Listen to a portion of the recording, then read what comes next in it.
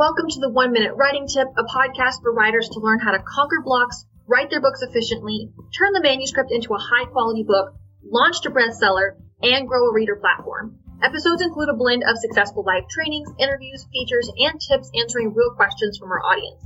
To learn more about how I can help you write and publish your book, go to wewritebooks.com. So let's get started for today. For today, I want to talk about the question of, do you have to read a lot to be a good writer? I see this question come up a lot among writer communities and people that specifically do want to write a book. They have this belief that you have to read a lot of books in order to write well. And so my tip for today is to say that no, you don't have to be reading all the time or an excessive reader in order to be a good writer.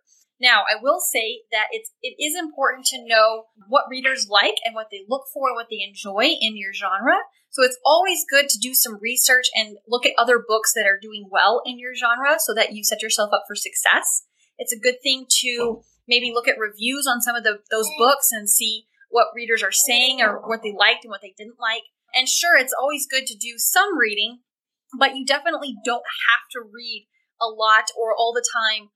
You can read marginally and you can still do really well. Writing is something that is talent, but it's also a skill that can be honed and learned over time.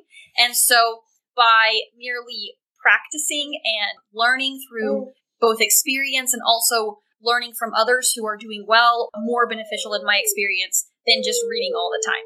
And with that, thanks so much for listening. I hope you enjoyed today's episode, and I really look forward to giving you the next one. For more training or to work with me on conquering the blocks to reach your author goals, be sure to visit wewritebooks.com. If you enjoyed the content, please leave a review wherever you're listening from. Join us for the next episode, and I'll see you there.